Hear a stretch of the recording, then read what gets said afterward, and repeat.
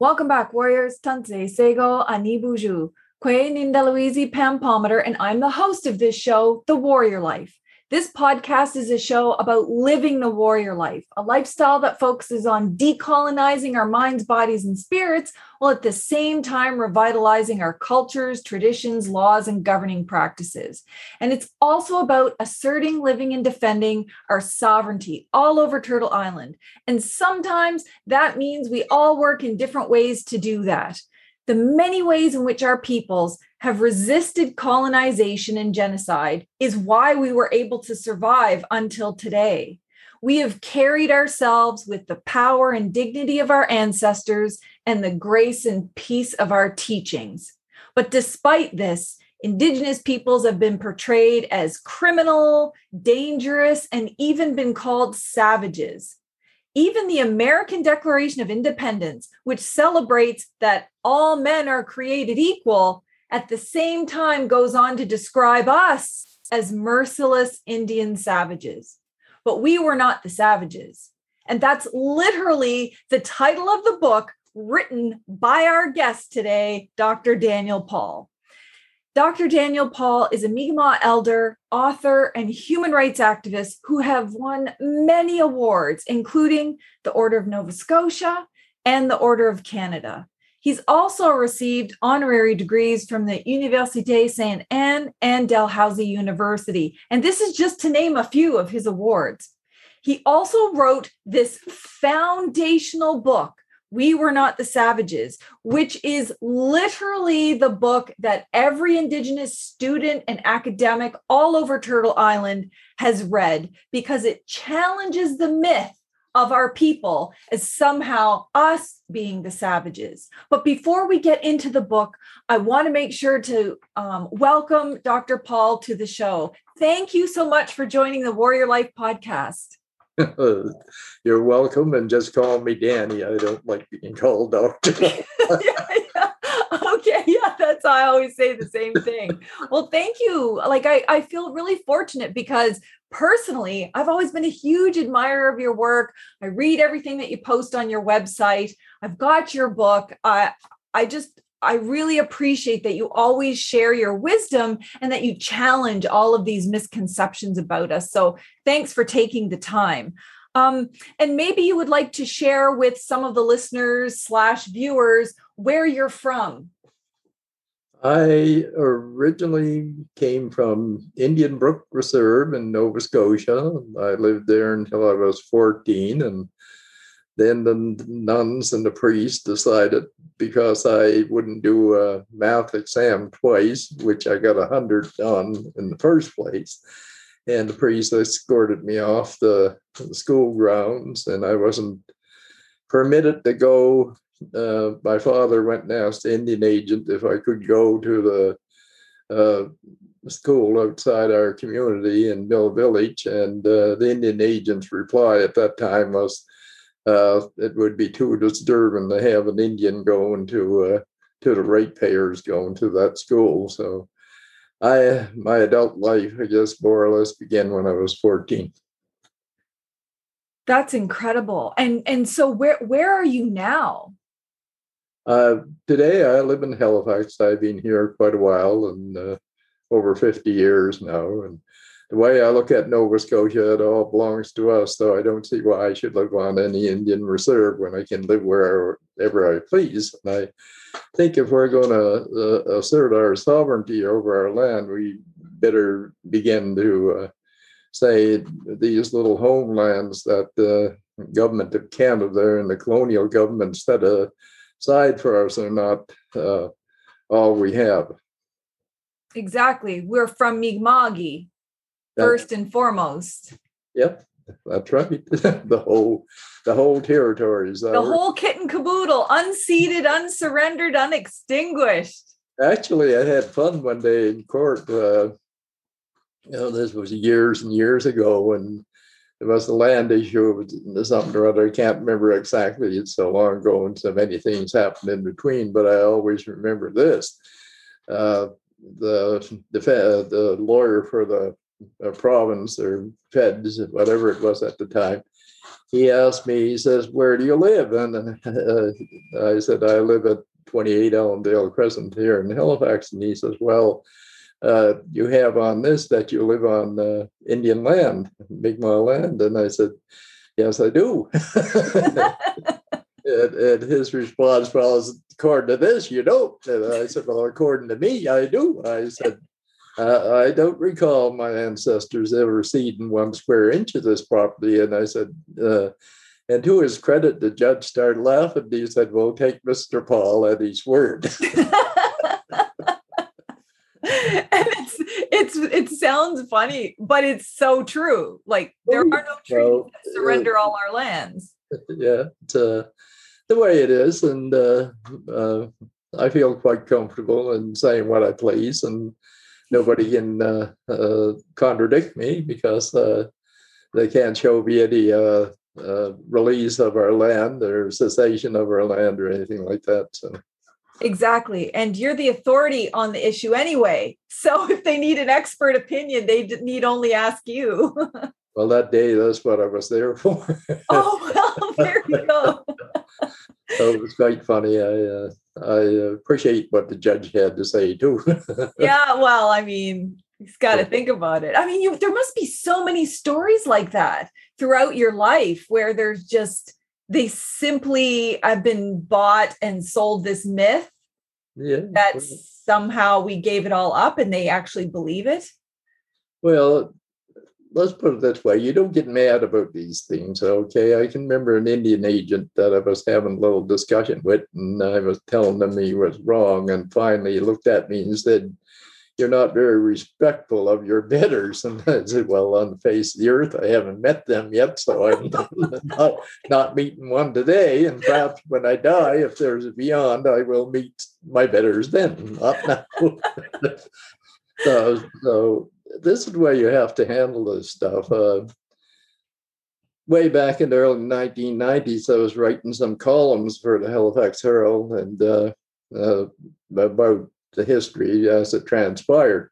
This is before We Were Not the Savages, the first edition, was published. And I always remember walking through the mall in Sunnyside, and this gentleman came up to me, and he, elderly gentleman, had one of them handlebar mustache and looked very English type. And I think he probably was more English than the English. And he looked at me and he said, "You creature, you, how dare you write such terrible things about my sainted ancestors?" And I started laughing. I took my card out of my pocket and passed it to him. I said, "My book will be published shortly." And I said, "Just you buy a copy and give me a call and we'll have a good discussion about it."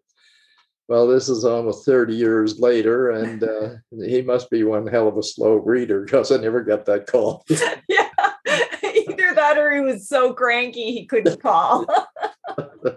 So that's what I mean, it's idiocy, and you laugh at it, the thing, because you take that seriously, too seriously, it'll drive you crazy. Well, because it's daily. I mean, just think about even today, we still get those things. Our kids are still taught that stuff sometimes. Well, I'm not feeling too well anymore, and I'll be 83 soon, but I was out talking at lecturing at university quite often in the past, and I often brought up the subject of burning at the stake and drawing quarter, key hauling, and all this stuff, pressing people to death. And I said, well, when you're branding somebody as savage, I think perhaps you should brand people that did that savages rather than us. And it actually went over pretty good with most of the audiences I had in the university, young people, and they quite open-minded, and they looked at it, and sure enough, when you're burning somebody at the stake, it's not exactly going to a picnic. Yeah, no kidding. But, that's one of the things I like about listening to you speak, because, you're going into an audience where, there's going to be people there who are open-minded to hear what you have to say. And there's going to be people that are in there that are like defensive. And so there's a little bit of tension. But if you make those kinds of comments and show just how ridiculous it is, it kind of puts people at ease that, well, yeah, we kind of have to admit that maybe this isn't right. Well, I have some pictures of an instrument that they used in Europe that is too horrible to mention on this, that for execution. And I did use that quite often when I was lecturing. And I can remember one girl going, "Oh." Yeah. Yeah. I mean, it's so removed. Well, one of the things that, like, when people come on this podcast, the listeners always want to know people's backstory. Like, what's a little bit of your life journey? What are some of the things that you've done? So, I mean, I told people that, you clearly, you have honorary doctorates and you've won awards and things like that. We know that you were a columnist for the Halifax Chronicle. But, before we get to your book, what were you doing along the way that influenced you and got you to where you are today? Well, what really began to influence me was when I was very young, probably 3 or 4 years old. And my father was working away from home and couldn't get home. And it was a long weekend and we had nothing to eat. So I went with my mother on Monday over to the Indian Agency, which was at that time probably a couple of miles away through the woods. And he made her beg for 3.5 hours before he finally consented to giving her a small ration. And he did so. We got there about 8 o'clock, and he kept her waiting until about 11:45 when it was coming to his lunch hour. And I can always remember that because I was sitting there saying to myself, even at that young age, when I grow up, no bastard like you is going to do that to me. And that really got me started. But really got me looking at our history was I was actually taught in school, in Indian Day School, that we came from a very inferior culture and savage culture and barbarian culture. So when I left home when I was 14 and went to Boston, I was working in all kind of factories, and then I was working in a hat factory, and a black lady from either Louisiana or Mississippi, I can't remember exactly, but she was from the South. She called me over one day and said, "Come and have lunch with me." And we were sitting there, and she says, "Boy, you walk around here with your head down, as much as conceding that these white folks are better than you." And I said, "Well, and she says, I want you to know something." She said, "You're probably better than most of them." And she said, "Exactly what do you know about your culture?" And I said, "I know very little." Well, she says, "Why don't you learn a lot about it? Maybe you'll wind up being very proud of your history." So I stayed in Boston until 1960, and then I came home, went to business college, and went from job to job. In 1971, I finally landed with Indian Affairs, but I went to business college in 1970, and the Indian Agency had, in Shubenacadie at the time, had 2 positions available. And I soon, through the bookkeeping part of that course, with flying colors, and one of the top graduates of the school. So I applied for one of the jobs, and another guy from the school that barely made it, he applied for the other one. He got hired full time, and I was told that I had to have a probationary period of 6 months. And I took it for one day, and then I went into the Indian agent and told him he could shove his job up, where. And I went into Halifax and got myself a job at the Abattoir, Nova Scotia Abattoir, as an assistant accountant. But I always remember that because it was an experience that taught me right there and then that even the people that were supposed to be looking after our interest and our best interests were more racist probably than the general public at that time. And so I went about my business, and I finally wound up with non-public funds at Stadacona, the naval base, and was working there when I got a call from the regional director that they were opening a district office in Halifax, and if I would be interested in going to work. And So I said yes, and I applied and went, and I sat around there for about 2 months doing nothing, reading newspapers and stuff. And finally, I went into the district manager and I told him, "What the hell did you fellas hire me for?" I said I had a very responsible job where it was, and you brought me here. So he found work for me as a construction accounts clerk. And then I went from up and up and up until I wound up at the end of it as superintendent of lands, revenues, and trust. Even that was quite an experience because I was told that they weren't too fussy about me getting that position in regional office. So I took the Indian Act and all the regulations I made under it, and I educated myself quite well. And the day of the interview, Stanley Johnson, a friend of mine from Millbrook, the chief at one time, at the time he was president of the Union of Nova Scotia Indians, and he was out in Vancouver, and I called him up and I said, "Stan, the interview was tomorrow." So he jumped on an airplane, managed to get back, and he looked quite beat at the interview. And so I had the interview, and this was funny again because the director general from Ottawa, I can't remember his name right offhand, but he was on the board, and they asked me, I think, 50 or 60 questions, and I answered every one.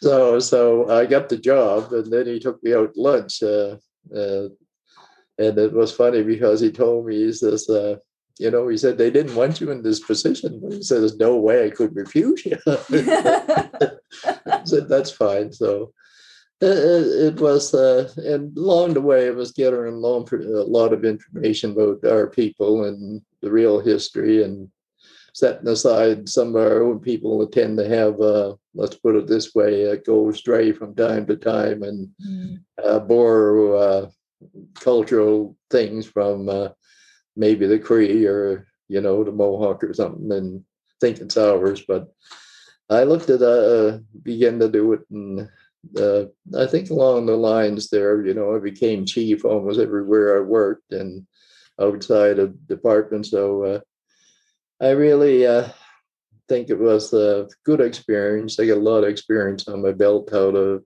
run a business and everything else. Then I got involved in the boat harbor thing, the pollution. And I always remember Chief Raymond Francis coming into my office in 1981, totally frustrated because he had been trying to get something done about that since 1967, 14 years. And he told me all about it. I knew something about it, let's put it this way, but he was involved in details, and he filled me in. So I get out all the files and I read them, and I was shocked because Indian Affairs did not attend to their fiduciary trust responsibilities in looking after Boat Harbor, the Pictou Land Band. So Raymond came back a week or so later, and he said, "What did in all that years, what they were trying to do was to take on the province." And he'd come into my office and he said, "Well, what can we do?" And I said, "One thing you can do is quit looking at the province. The province ain't got nothing to do with the reserve or anything else.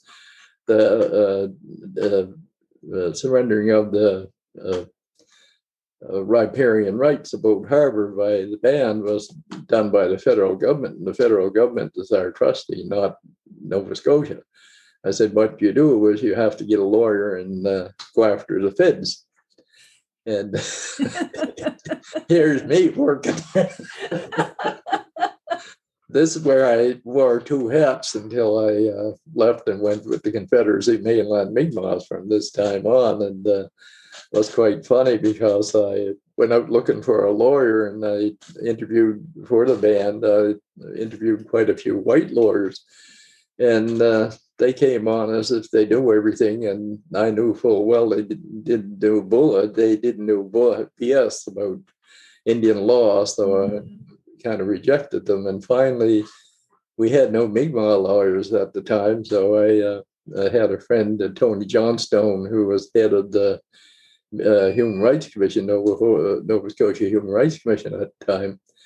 And I asked Tony if he knew any black lawyers, and he did. He knew a Tony Ross from St. Kitts out in the Caribbean. And I went down to see Tony, and he said he was interested. And I said, well, I'll bring you down a box of, material about Indian law and everything else. And told him, here's my opinion. The federal crown is responsible here, and they're the ones that we have to sue. So I left it with him, and 2 weeks later went down and had a chat with him, and he was pretty well hepped up to go. And he agreed with my assessment that it was the federal crown we had to go after. And so it was, when we started looking into that, it was absolutely unbelievable what was done to that band. I always remember they were buying out the white folks around Boat Harbor and paying all this money for them. And because they knew damn well at that time that the harbor was going to be foul beyond human use. But at a public meeting, they had told the band members that they'd be able to fish and swim in it and fish farm and recreation, the whole thing. And that they had a similar thing operating in New Brunswick, and they'd take the chief and counselor up there and show them how pristine the water would be that would be in this kind of a situation. And so they went up, and the engineer got on his knees and took a little cup out and scooped out a cup of water and drank it. And we discovered that facility didn't come into operation 2 years after that visit. And in fact, the only place in North America that had a similar type mill at that point in time was, I believe, in Minnesota or Wisconsin, one of them states out west. And but when they were talking about the land, this is what really put it bluntly pissed me off, was they were, figuring how much they were going to pay these white landholders. And then somebody said, what about the Mi'kmaq? And the response of the chief engineer was, so they're only Indians. Wow. And that was in writing, believe it or not. And under discoveries, when we got this individual on the witness stand under oath, and we asked him if he did say something like that, he said, yes. He said, my business was to get the mill up and running. That was it. And no scruples whatsoever about subjecting the people who picked the land into years and years of living beside a foul mess. That's the kind of thing, throughout my life I've been battling. And then in late night, I went to work for, I set up the Confederacy Mainland Mi'kmaq in 1985, and then started getting involved in collecting material because I was getting the idea. I did write a short booklet type thing, the confrontation between Mi'kmaq and European civilizations. And I decided I'd go I was talking to a good friend of mine here in Halifax, Janet Kitts. She was the husband of another good friend who was a lawyer here in Halifax. And Janet had read some of my columns that I had written for the paper and my booklet, actually. And he told me, why don't you write a book and put the whole thing together? And I planted the seeds, and she knew the publisher, editor at Nimbus Publishing at the time, and we all had a meeting and got together and picked out a name. And after considering everything, and knew that we didn't burn people at the stake and draw and quarter them and tar and feather them and stuff when Europeans invaded. So we settled on the title, We Were Not the Savages. And from there on, I had the book published in 93, and I found that it wasn't, how would you say it, full enough, I guess, with the material that I wanted in. So I took it off the market in 1996, and I completely rewrote it and put in more references and what have you. And in the original book, I used the term Aboriginal, and I hated the thing, and I decided I'd go for Amerindian in the new edition, which I can live with. And so it was a very exciting thing, and I owe debt of gratitude to the Premier of the day of Nova Scotia, John Savage, who I sent a copy of the book to him and asked him if he'd be my keynote speaker at the launch, and he agreed. Wow. And he read the book and showed up and brought all his cabinet with him and most of the deputy ministers. And I think we sold almost 500 or 600 books that day. And wow. It got wide publicity. It even was mentioned in New York Times by him coming there and making an appearance. So it was and from there on, people began to read and talking to students in high schools and other schools, and changing minds. And that's what you have to do. You got to look at this thing as incremental. You're not going to have an overnight change. If I had told you in 1990 that in 2020 that Edward Cornwallis' statue would be gone, and that the park would be renamed, and there would be no businesses in Halifax named Cornwallis any longer, you would have laughed at me, I suppose. But it's all being done, and that's the only way you can do it. We can't say, and what you have to do, and what I did with We Were Not the Savages, if you recall the first page, I make it a point to say, this is your history, not ours. Okay, I'm relating it.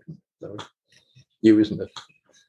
There, I guess I'll give you a little bit more. Yeah, that brings us up to the second edition, and this newest one I have a couple editions. I think this one says third edition. That's the third edition, yeah. Yeah. So did you change anything from the second to the third? Oh, lots of things. Yeah. Lots of things. Okay. And the fourth edition to be out. I'm kind of looking at a date next year, and what I want to do is get it finished as quickly as possible, because when you're 83, you open your eye the first thing in the morning while I'm still here. So I think I have a lot of powerful information to relay in another edition. So I was, Fernwood Publishing. Yeah. And Earl and I were having a chat one day, and he come here and we were talking, and he says, "Why don't you write another edition?" And I said, "No, I don't think so." I mentioned it to you one time, I think at Mount St. Vincent. I suggested maybe you give me a hand. Yeah. And then I was thinking about it, and I said, "I'm going to do it." Okay. Yes. And so I've been working on it ever since, putting in a lot of hours, and I think it's going to be a great book, because it's I'll remember one statement made by one lady, and Rambles Network, I think it is, and she simply stated, "We were not the savages in my history. This is a book for me." So if that book was for her, then I'm going to make it right for this. And it's funny, the book was quite widespread. Pat and I were on a trip across the United States about 10 years or so ago, and we wound up in Arizona, and way in the middle of the desert, we came to this arts and crafts outlet, a bunch of them, and stopped, and this girl behind the counter looks at me and says, "I know you." I said, "You know me? How do you know?" She says, "My sister has your book, and We Were Not the Savages, and she loves it." I said, "Have you read it?" "No." And I don't read books, but my sister loves it. So it's changed a lot of minds and and that's the way you do. You provide the information and back it up. You can't just go out and make things up off the cuff. And if you do somewhere along the line, you're going to be stymied and you're going to be corrected and embarrassed, I would say.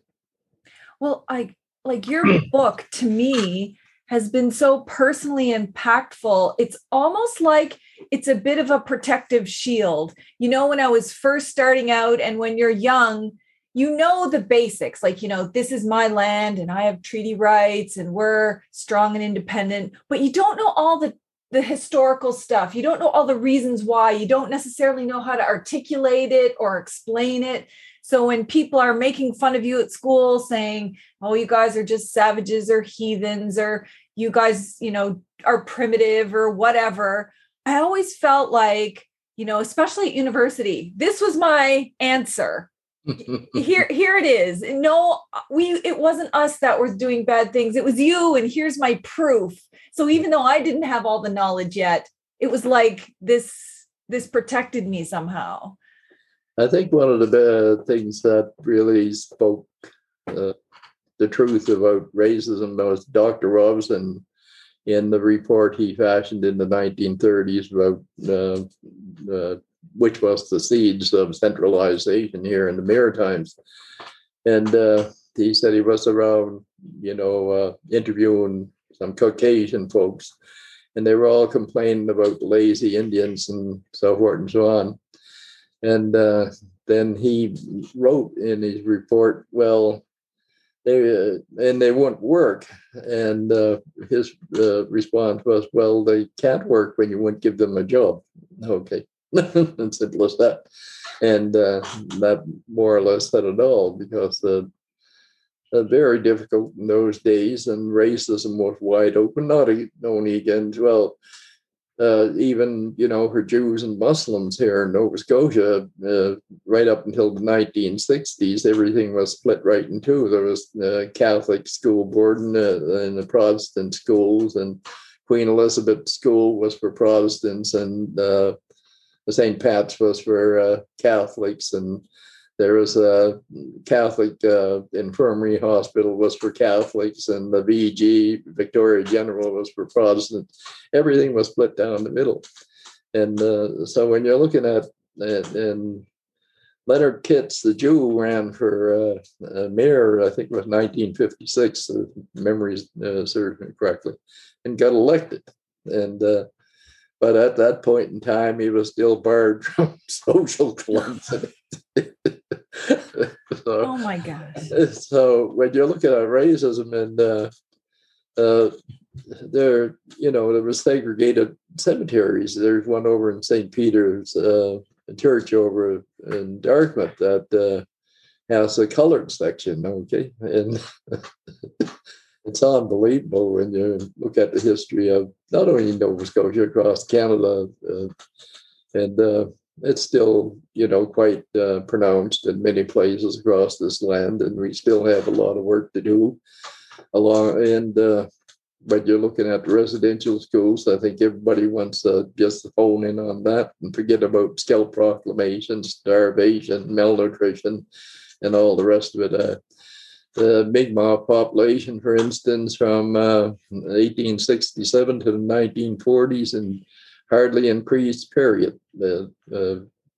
Malnutrition was widespread among the people, and so such things as the flu often were fatal, and in that kind of condition. So we have a good history, a history of survival and perseverance. I can't even get the word out. Perseverance. Yeah, that's it. And, we're overcoming, and we still got a long way to go, and but we'll get there. It seems like these issues, although there's certain ones in here, like different times, different parts of history, different political context, maybe even different political players, but ultimately, you've got this thread of racism against Mi'kmaq people that as much informed things like scalping bounties or starvation policies or land theft as think of things that are happening today, like the fishing dispute, or what they call the fishing dispute. I don't call it a dispute. I mean, you're talking about peaceful Mi'kmaq fishers in Sipekne'katik being attacked, being called racist names, and buildings set on fire. And in other Mi'kmaq First Nations, people using guns at fishermen. And I'm thinking, that's not so far removed from some of the violence of the past.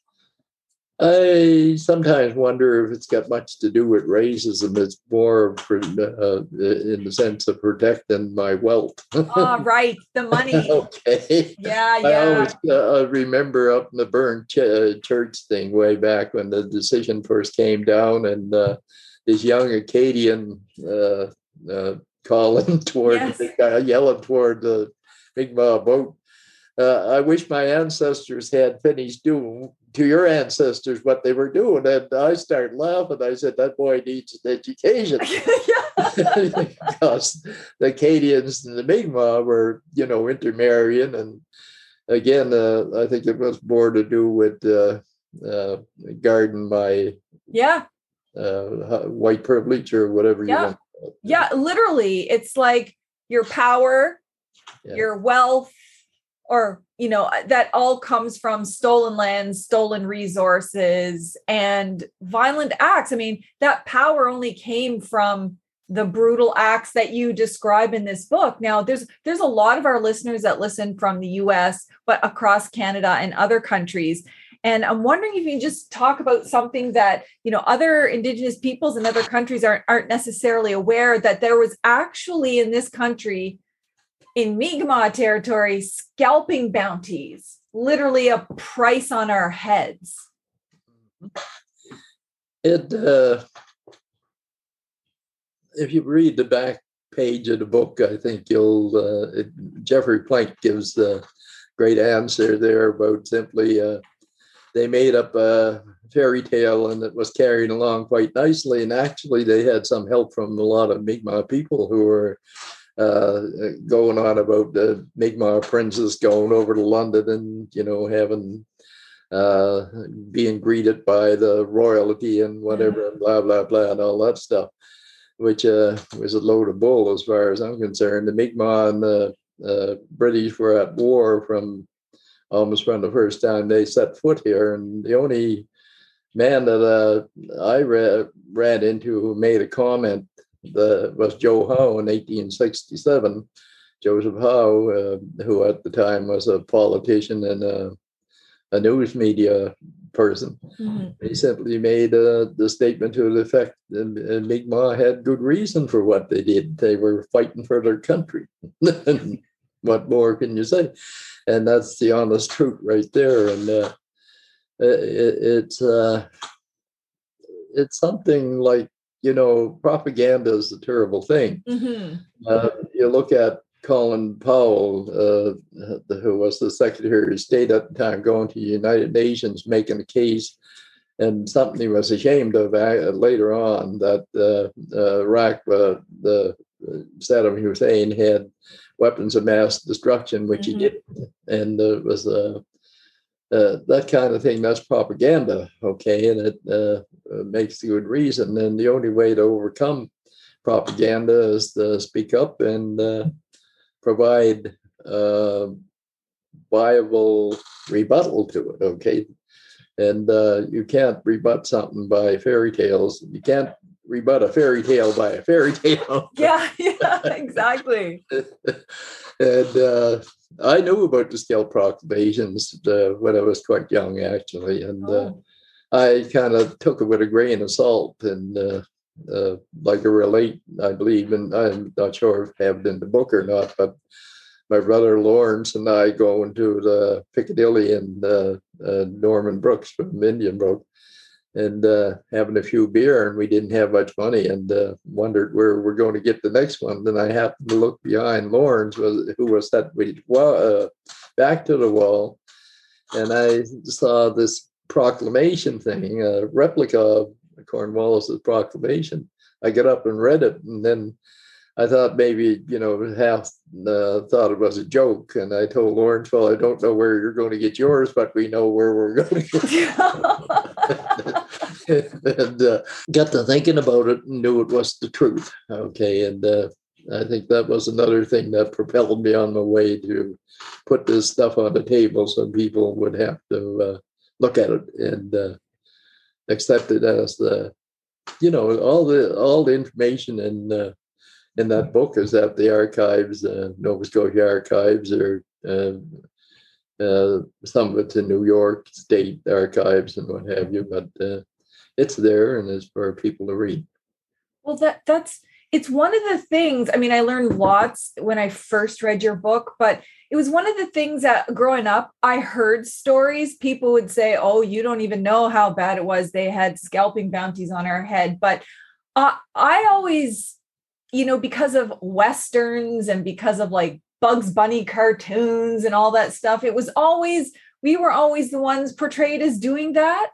So I thought, oh, that's just, that can't be true. It wasn't until I actually read your book that I learned, oh gosh, it is true. They actually did have scalping bounties, and it wasn't us, it was them who had the bounties. And I just remember being so shocked, but that here it was in black and white, that in fact it was true. And actually it's quite funny, really, in the sense. I was accosted one time, about the Mi'kmaq being headhunters. And my God Almighty, I wondered where that came from. I got a copy of the book.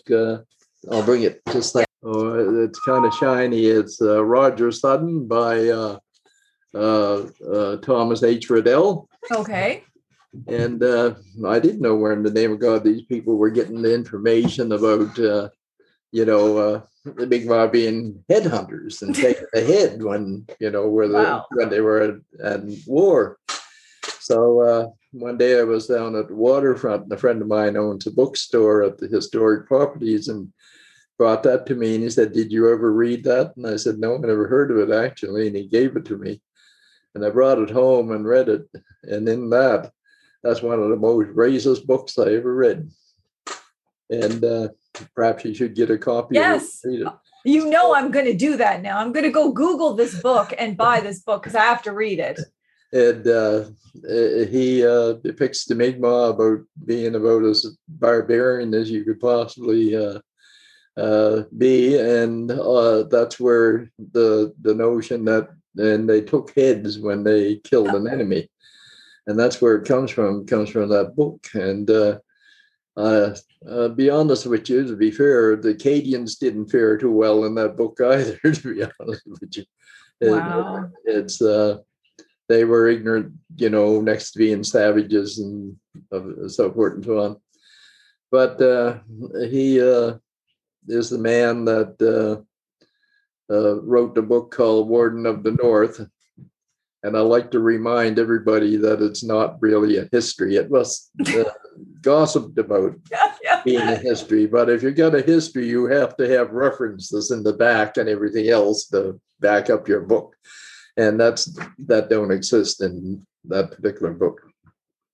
Well, it's just one of the reasons why I value so much the work you do, because you document the history for us, because that's important in all the work that we do. I mean, for anyone to understand, I was having people sending me emails when people were upset about the Cornwallis statue. I was getting hate mail saying, "You don't know anything about Cornwallis. Cornwallis was this great person and I'm his distant cousin," or whatever. And I was thinking to myself, I don't know the history. How are you sending me a hate mail? Do you know the history? Like, I never respond to hate mail, but I always wondered, someday if I could respond, I would say, do you even know what Cornwallis is associated with? And I think that's part of the problem. Nobody was taught this stuff in school. Like, how many people growing up were taught about everything that Cornwallis did, or that he was issuing scalping proclamations? He actually the English were using scalp proclamations in the 1600s. Initially, it was for heads. Okay, they had bounties on heads, and I'm not right off the bat. I think it was around 1667 that they issued the first scalp proclamation at that time, in their efforts to wipe out the tribes along what became today called New England. Okay, and harvesting the scalps there, and that's where how it started. And the Mi'kmaq, actually, if you look up the history of scalping, you'll find it was quite widely used in Europe for way before before the the modern history even began. I think I read one about 2000 before Christ, somewhere along there. So, Oh, wow. so scalping was not a Mi'kmaq thing, and it was used extensively. Actually, the last scalp proclamation in North America was issued in California, I think, in 1856. And the California government at that time was looking to exterminate all the indigenous people of California. And so that was the last scalp. Not even that long ago. No, this is a rather relatively recent history when you're looking at the overall how would you say it, the unrolling of historical facts. Yeah. It's just, to me, it always reminds me, like I wish my older self could talk to myself as a little girl when kids, because I went to a primarily white school. And so I always got made fun of, and they would make, all the so-called Indian noises and, the scalping motions and stuff. And I always thought to myself, no wonder they're making fun of me, because that must be a terrible thing that Indians are going around scalping people. But to not know that wasn't true, and to learn later that it wasn't us, it was them. And you can apply that to a whole lot of things. It wasn't us doing these things, it was them.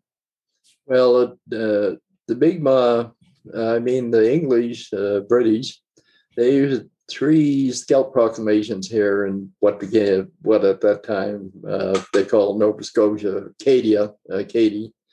And the French issued 1, 2 also from Louisbourg. But their scalp proclamation was only for British soldiers, okay? Whereas the one for the Mi'kmaq was for men, women, and children. Mm-hmm. And if you look at Governor Shirley's declaration of war in 1744 for the Mi'kmaq, he had different prices for the male and the female and the children. So it really betrays, obviously, what I was taught in school, because I was taught that Indians didn't exist anymore. So that was kind of a weird thing. But that, we had these like peace and friendship treaties, and that, settlers came, we shook hands, we gave up our land so that they could take care of us. And, this like really horrible myth. And then I started, like, once I read your book, I started doing the dates, going, wait a second, some of these scalping bounties or proclamations were issued after some of the peace and friendship treaties were signed. And that didn't make a whole lot of sense to me. And then I was like, oh, wait, yes, it does make a whole lot of sense to me, because we actually didn't surrender any of our lands.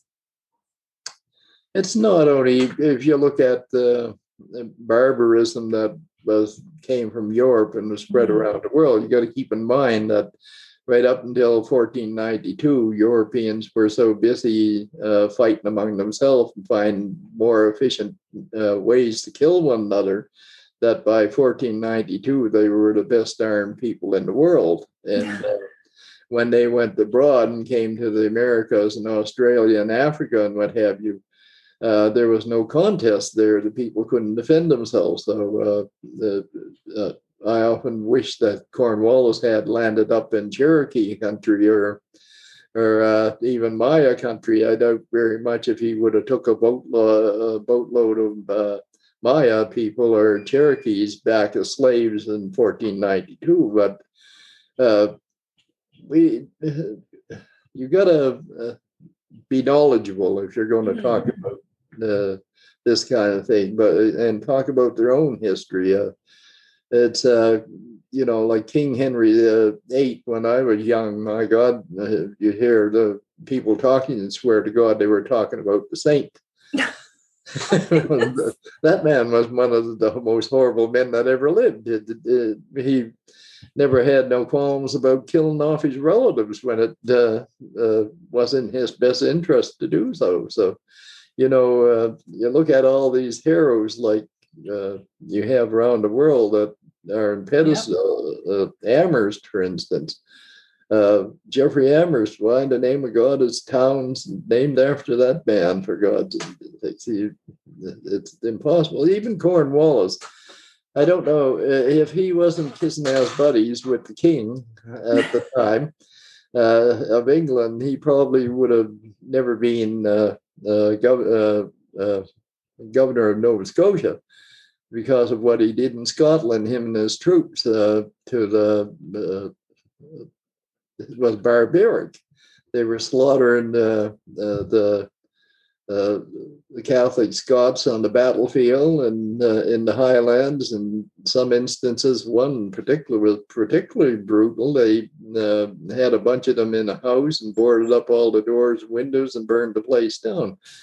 Given this man the hero status, my God, even if he hadn't done what he done here with the Skull Proclamation, he should never have been idolized for that alone. And Lord Byng was accused of treason in, I think, 1756, and so was Cornwallis. Unfortunately, they only shot Lord Byng. They didn't shoot him. Oh my God. It's you really got to look at history the way it transpired. And I think it was what I did was bring out of the closet the hidden history of Nova Scotia and Canada. Okay. And I have no regrets whatsoever. I'd go back and do it over again many times over. Did I get hate mail and all that? Yes, I did. And I never concerned me too much one way or the other, to be honest with you. Well, I don't know if you knew at the time the power of your book and how important it would be, not just for educating Nova Scotians or Canadians, but for Mi'kmaq people in particular to know what our real history is, to kind of, because you're taught in every way, whether it's at residential schools or day schools or by governments or by teachers in normal schools. We're always taught the myth, the propaganda, the vilification. And so it's almost like there's no way to get the good information except from each other. But it's documented. So I think the best remedy to myth and propaganda is documented history. That's it's like, right. Here it is. No, we were not the savages. And unless they can provide proof otherwise, and they never have, then they need to own their own history. I think the Mi'kmaq in 1492 probably had one of the most advanced civilizations in the world, to be honest with you, in human relations in particular. Honor was the requirement of kids from the time they were born until they grew up, and their entire life was spent in bettering the life of the entire community, not just themselves. Okay, and I believe the Mi'kmaq probably had one of the highest standards of living in the world in 1492.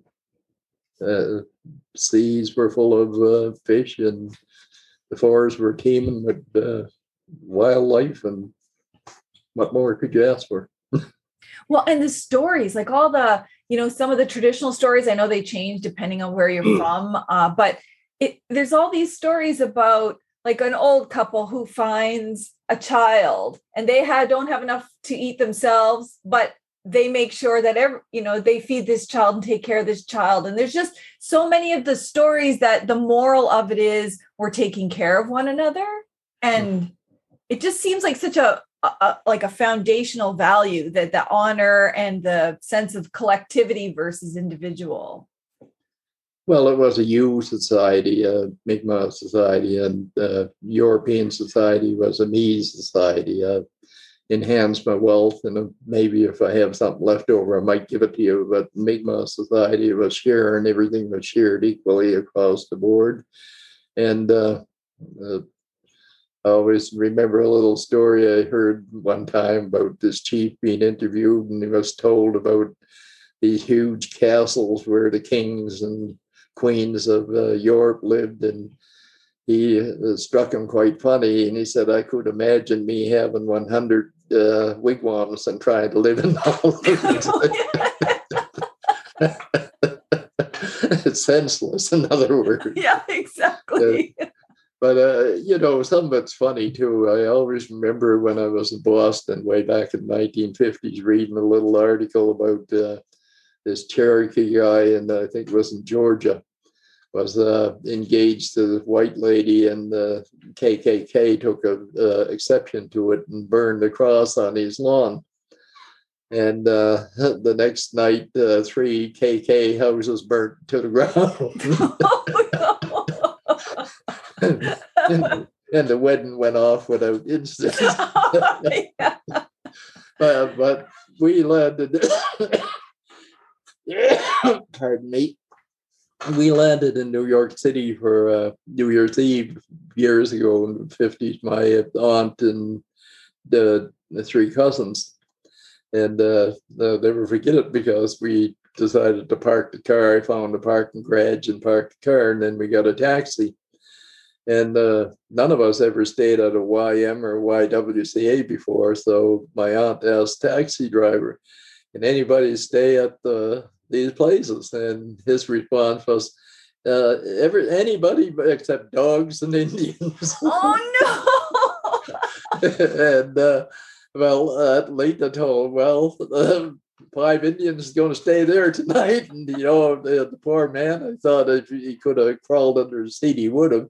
To his credit, he never charged us anything for taking us to the Y. And then he picked us all up the next day and took us on a grand tour of New York City, and no charge. So. Oh, wow. So, this kind of response wasn't really racism. It was just stereotypical information that he had acquired over the years, and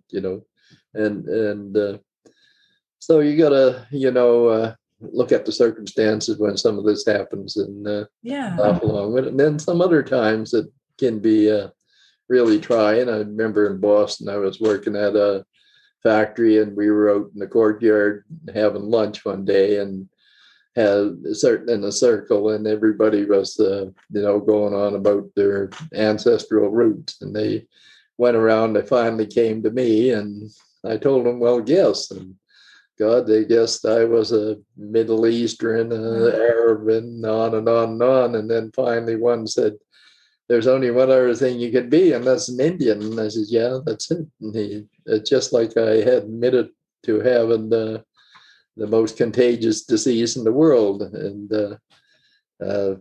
my friendly relationship with most of them ended that day. And but jobs were plentiful that time in Boston, so I told them to shove it, and I went go find the Mohawks and hang out with them. And but that's life. And I think as all these pieces put together is what I guess propelled me to change things as much as I could possibly do in my life. And you have, I mean, obviously this book is powerful, but in your columns, in all of the lectures that you give, the wisdom that you share, I mean, there's been times throughout history I've sent you an email saying, hey, somebody is saying Mi'kmaq people used to do X, Y, and Z.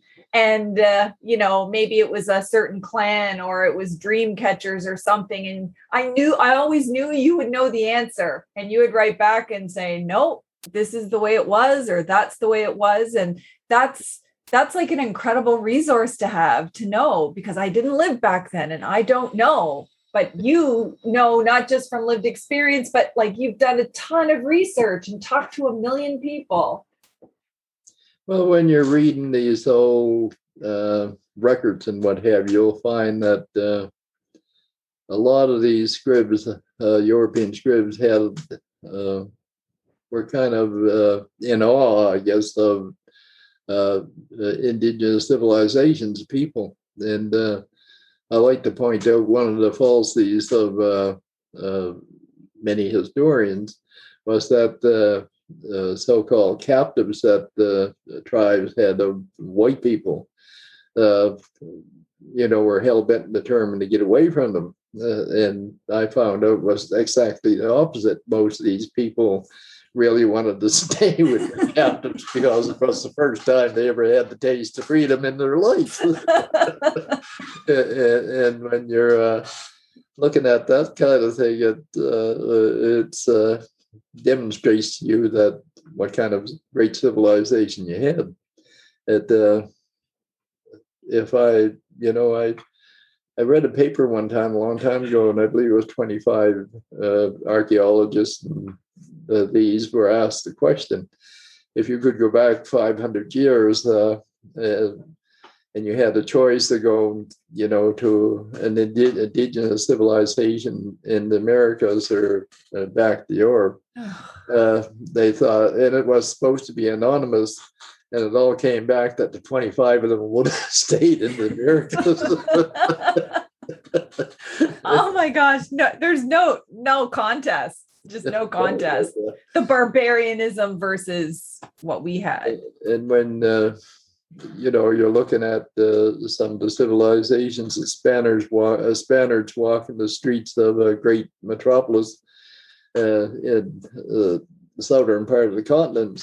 And they were like, country hicks going to New York and looking around and you have to keep in mind in 1492 in places like London and Paris and Rome and Madrid, there was no sewer systems. And what happened to the night soil was most of them opened the window in the morning and threw it out the streets. And so I could imagine when a city as large as Paris, you're walking along there and you must have smelled it for miles. Ugh. But when these people were walking along the boulevards in this town, city, which was larger than any city in Europe, by the way, they had actually had water and sewer, running water and sewer. At that time, it was sparkling clean. And they also had great gardens that never existed in Europe at that point in time. So when you have looting on your mind, it's easy to invent propaganda that depicts people to be barbarians, savages, bloodthirsty, but somewhere the truth will prevail. And I think in our case, yes. it's getting there. It's getting there. Oh, and the theme is we were not the savages. I know you're working on the 4th edition and you're hoping that it'll be probably released in the new year, potentially.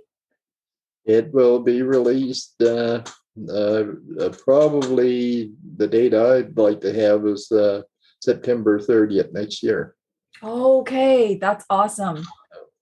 But my hope is to have it all completed by the end of this year. Okay.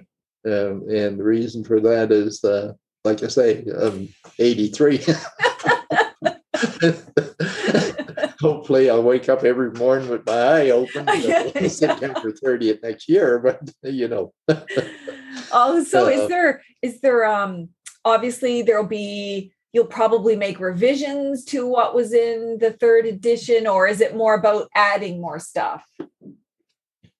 No, it's revising a lot of it. Then more information I gathered over time and what have you, and it'll be interesting. I'll put it that way. I think it'll be far more interesting than 1 year old.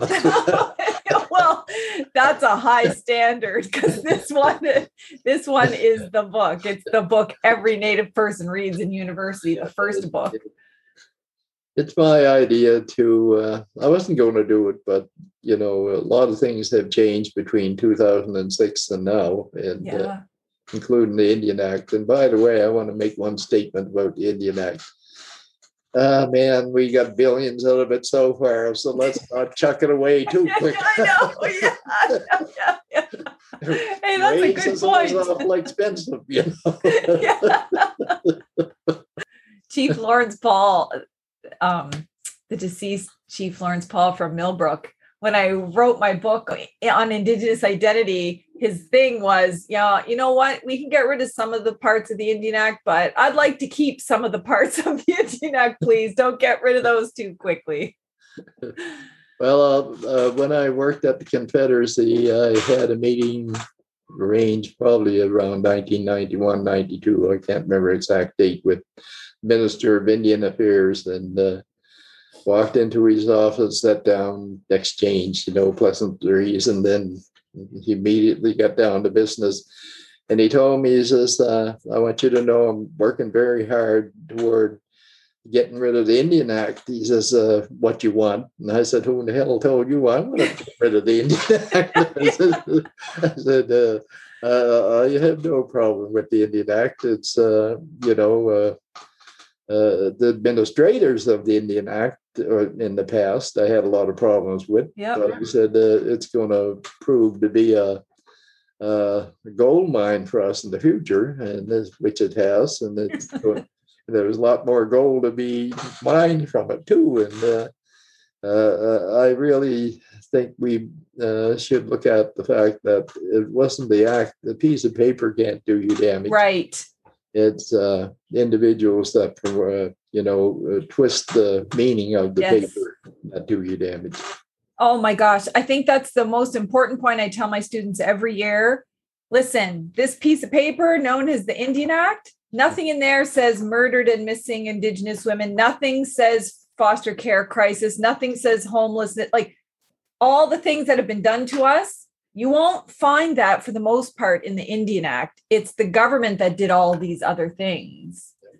Well, it's funny, when in the book I talk about the incompetence of the bureaucrats of Indian Affairs.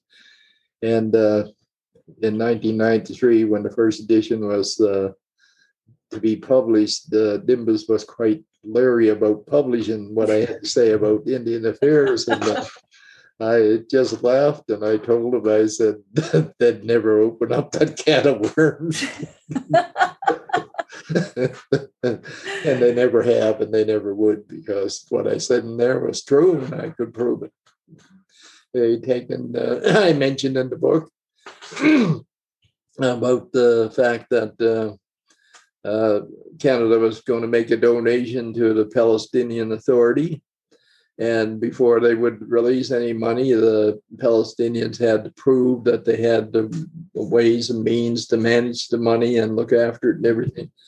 And here in Canada, our bands, they released millions upon millions and millions to our bands. And we never had the means to do anything. As a matter of fact, when I went to work for Indian Affairs in 1971, I was the only person in the region that could actually do any accounting and do any bookkeeping.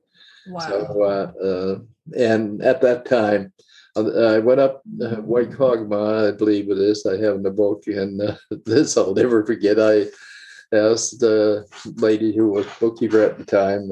Actually, it was Ben Silboy's wife, the Grand Chief, and never forget it. And she said, "I don't do books." And says, "All I have is this book, a general ledger I write in and what have you." And I said, "Well, who does your bank reconciliation?" She said, "Well, the auditors do it." And I said, "Where's your bank?" And she had 55 bank accounts at the Imperial Bank of Commerce. The experts at Indian Affairs in the district office told her, every time you get a program from us, open another bank account. Oh. And the funniest one was when I went to Eskasoni, and this was really funny, and because I asked the clerk there, the lady was supposed to be doing the books there, whether she was doing a bank reconciliation or something like that. And she said, no, all I do is record the checks in this book when I, write them. So I went in to see the auditor, and up to that point, all he was talking to was the layman, people without employees from the department, no experience in bookkeeping or anything else. And I brought it to his attention. I said, now, when are you going to start going to Eskasoni and teaching them how to do bank reconciliations, stuff like that? And I never forget it because he was a portly little man, probably about 5'4" or something like that, and quite round, sitting behind his desk, and he had his hands up like that. And he said, well, Mr. Paul, I want to tell you that doing a bank reconciliation is a very difficult thing. And I said, you're supposed to be a chartered accountant? He said, yes. And I said, well, let me tell you this. Before I took this job, I was chief bookkeeper at Stadacona, non-public fund Stadacona. And under that, we had one bank account, and we did the bookkeeping for 35 different outlets. And each month we produced a financial statement for them. And we never had no problems doing the bank reconciliation. Now, do you want to continue? And Mr. Paul, tomorrow I'll go. Yeah. So it's, corruption, like taking advantage of a situation where they were making a lot of money. Yeah. But and I think of all the scandals with Indian Affairs, that's one of the worst, because I think they set back our self-government by a long time. Oh my gosh. Yeah, exactly. So anyway. Yeah, so much. But so what I'm going to do, thank you, first of all, for taking the time to share stories from your life, how you got into this, about your book, the issues in the book, the fact that there's going to be a forthcoming one that's so exciting.